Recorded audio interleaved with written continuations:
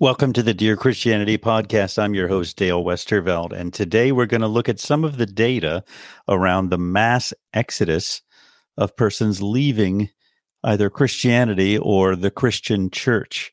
This is some of the data is the reason why I started formulating in my mind the idea for this podcast probably about a year ago, was as a result of this very problem. So let's dive in.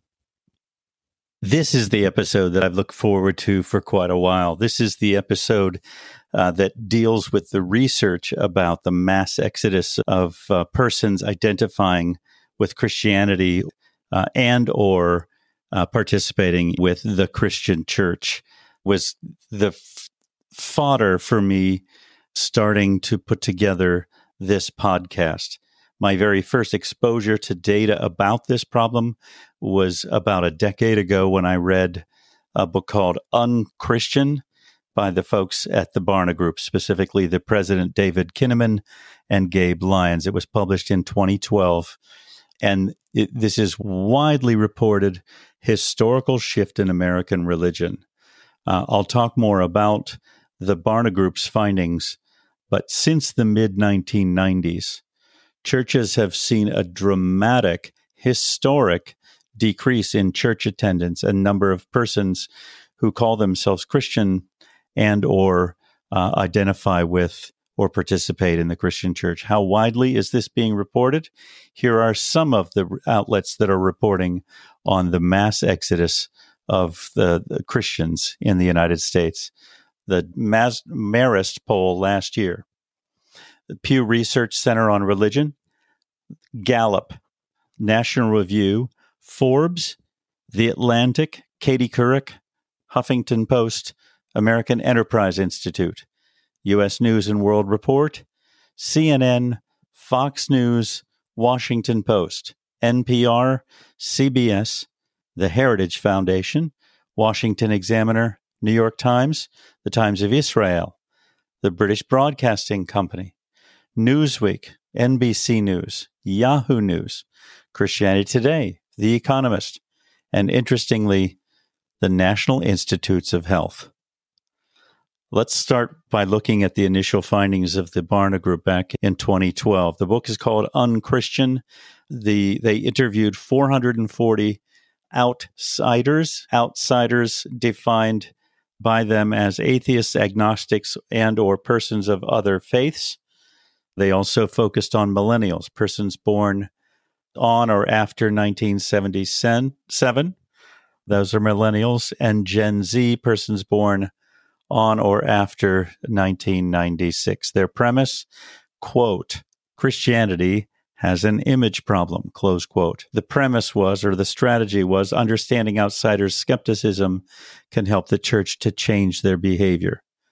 So they interviewed 440 persons who are in the outsider category, and 90% had negative impressions of Christians and Christianity. The three strongest impressions were Christians are anti-gay, judgmental, and hypocritical. More broadly, 6 general impressions. Christians are hypocritical. They view unbelievers as targets. They didn't like that. Who can blame them? They found Christians to be anti-gay. They also found Christians, number 4, to be out of touch, meaning can't engage with culture and can't very effectively engage with others in the workplace, in neighborhoods or families. They found Christians too political, and they found Christians to be judgmental. More recent Barna data regarding some of the numbers. Practicing Christians, the numbers from the year 2000 to the year 2020, so just 2 decades, fell from 45% to 25%, so not quite cut in half, but down 45%. Non-practicing Christians, persons that didn't abandon Orthodox Christian doctrine, but stopped participating in Christian churches, grew from 35% to 43%, up 37%. The group non-Christian, atheist, or no religious affiliation at all grew from 20% to 32%, up. So the survey specifies that the term practicing Christian is a reference to persons who refer to themselves as Christian, persons that prioritize faith, and persons who attend church with regularity. The reasons young persons are leaving, 9 things. They reject fear-based Christianity. They want faith to help engage and navigate the world. That's what they're trying to do, and they would want their faith to aid them in doing so. Number 2, they're not interested in the culture wars. Number 3, a lack of depth and a lack of spirituality. They want to be challenged. They want to have a robust faith, and they have a distaste for things that are shallow and content that's disconnected from their real life questions and the challenges they face in living out their lives in the real world. Number 4, they disengage with the war on science. Number 5, they found Christians to be judgmental, especially regarding gender and sexuality. They reject shunning gaze. Amen to that, in my view. Number 6, a lack of open-mindedness. They want to be exposed to a broader range of ethnicities, religions, and worldviews. They already have been. They want to respect the differences and honor similarities. Number 7, a dismissal of serious questions and doubts, tamping it down with simplistic platitudes. Number 8, a sense that the content is more important than the persons and personal connections. And number 9, a meanness of Christians on social media. These are serious charges. I find them hard to disagree with, and I'm neither a millennial, a Gen Zer, or an outsider.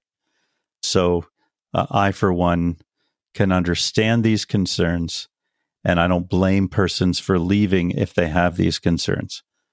My feeling is, well, how could they have stayed? How could they have stayed at all if it's that oppressive?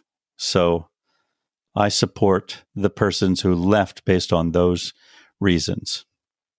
And as I said at the outset, there's an extremely long and expanding list of persons or outlets that are reporting on this data. I'm just going to look at one more. It's a 2023 book, and I just finished it. And I'll spend the rest of the time on this session with their work. It's a book called The Great DeChristianing, again published this year by Davis and Graham.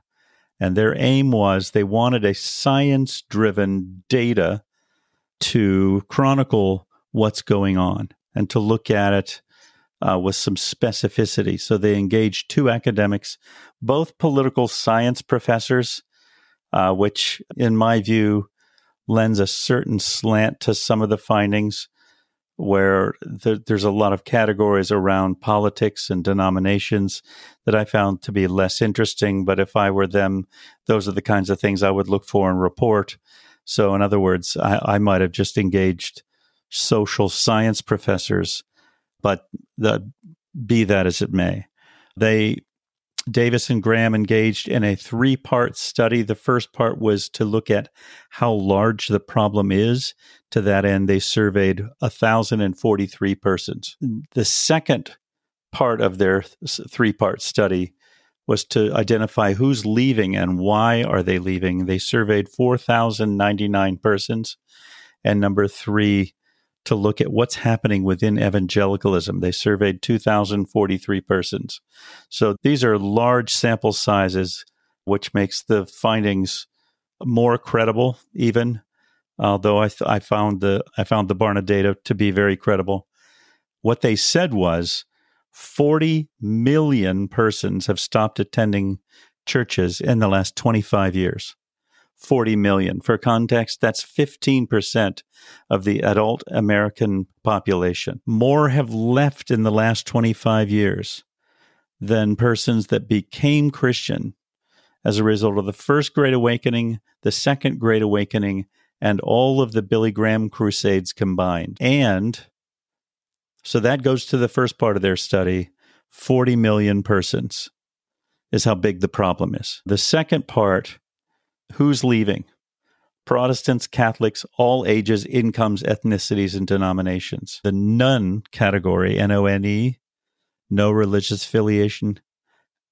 In the years 1970 to 1990, that category grew by a total of 2%. Ever since then, that category has grown 1% to 2% every single year for 30 years. This is what they're suggesting is the largest and fastest religious shift in American history. The reasons that they found that 40 million persons have left: number one, an overemphasis on the culture wars. Number two, a lack of love, joy, gentleness, and kindness. That's, in my view, that's enormous. And I'll talk about that in other sessions. Number three, an inability to listen. Number four, an inability to engage with persons with other views. That just makes me think of the biblical reference to a gong or a clanging cymbal. Number five, racial attitudes. Of the de-churched, at least two-thirds believe in the Trinity, the divinity of Jesus, the Bible, and the death and resurrection of Jesus. In other words, they're not leaving. By and large, they're not leaving because they reject Christianity. It looks like they're rejecting Christians and contemporary Christianity and the church. Here's an interesting, this is in the weeds, but they looked at who has gone to church who has never gone to church, and who goes to church less than one time a year. And they compared those two things in 1972 with 2021. In 1972, the answer to, have you ever gone to church? And the answer is no. The total was 9% in 1972. In 2021, 31%, a growth of 244%. And that's almost 5 decades, but still 30% of persons in this culture never go to church. So, and then less than one time a year, it grew from 8% back in 1972 to 15% in 2021, a growth of 88% in that time period.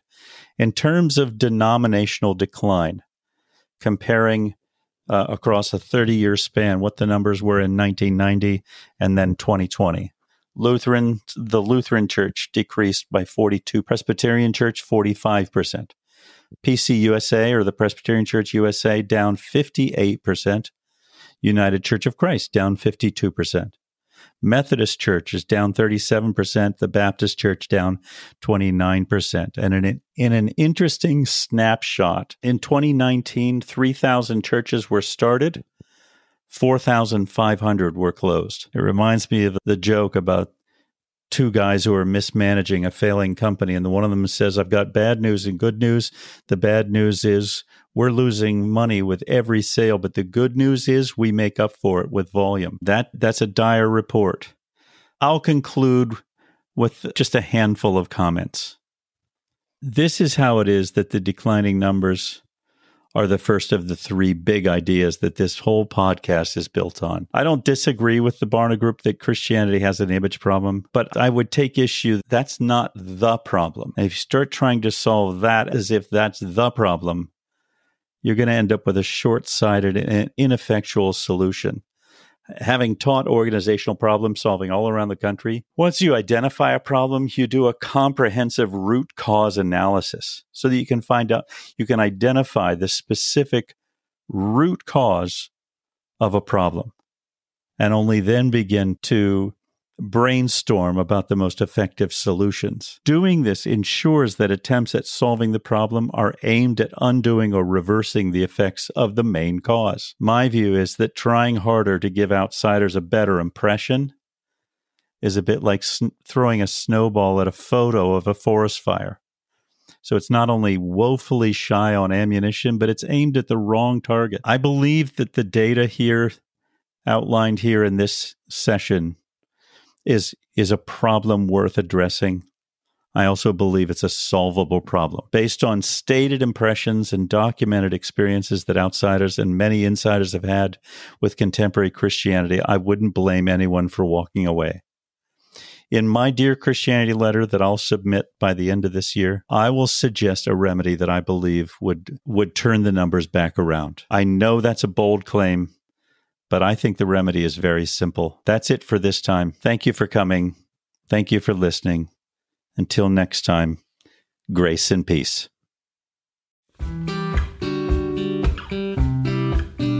Thanks so much for stopping by. I'm Dale Westerveld. Please check us out at DearChristianity.net. That's .net. And feel free to subscribe to our newsletter to get updates on new episodes coming out, and hope to see you soon.